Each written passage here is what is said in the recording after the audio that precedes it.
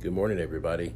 Hope you're doing well, and I hope that you all got the rest and had a good evening on yesterday as we're preparing for a new day.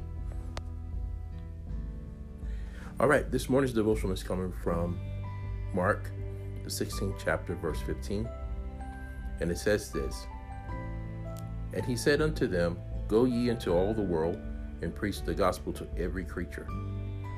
In this particular passage, Jesus is commissioning the disciples to do the work of evangelizing, to share the good news, to preach the gospel, to share with everyone, and to let them know about the kingdom that is coming. But to share the good news that they are a part of the kingdom, that they are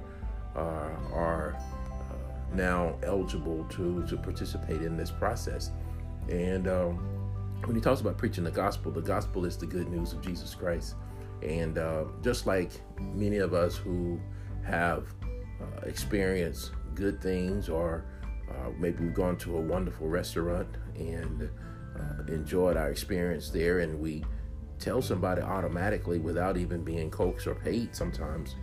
In fact, in the rapping industry, we'll see a lot of people talk about different products or different things, experiences, and they may not even be paid by a sponsor or anything like that, but they're sharing that good news of their experience. And so many of us who have experienced the gospel, who have experienced God's love, something that God has done for us, the Bible says that we overcome by the words of our testimony. So it's important that we share with other people what God has done for us and how he is actively working in our lives. And so it's important that we take the scriptures and take our experience, our testimonies, the good news of the gospel of Jesus Christ, and share it with other people. And we have to be careful not to be ashamed or to be embarrassed or afraid to share this good news. You have the green light. You have the authority. You have been given the assignment to do this and to preach and to share the gospel. And preaching doesn't necessarily mean that you're standing behind a podium, but you are standing as an apologist without doubt, without reservation, without hesitancy, and again, without apology, really declaring the gospel of Jesus Christ. And so this is a wonderful passage of scripture to remind you that you can participate in this. Not only a minister, not only me as a chaplain or a minister or pastor, but you have the assignment and task of sharing the gospel of Jesus Christ as well. And so I hope that you will do that. Don't be afraid. Jesus had a pitch when he came to choosing his first 12 disciples, and he only used 2 to 3 words, which was "come follow me" or "follow me."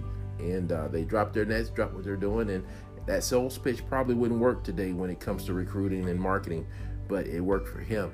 And so you got to be willing to pick up the phone when people don't want to talk to you, or go back and speak to people who don't want to hear from you. Or sometimes you have to just kind of, when that person who didn't receive what you had to say, you have to be careful not to shut down and say, "I'm not going to ever do this again," but have the courage to go to the next person who might need to hear exactly what you have to say. So may the Lord bless you, and may the Lord keep you and give you courageous strength to continue to share the good news. Have a great day, everybody.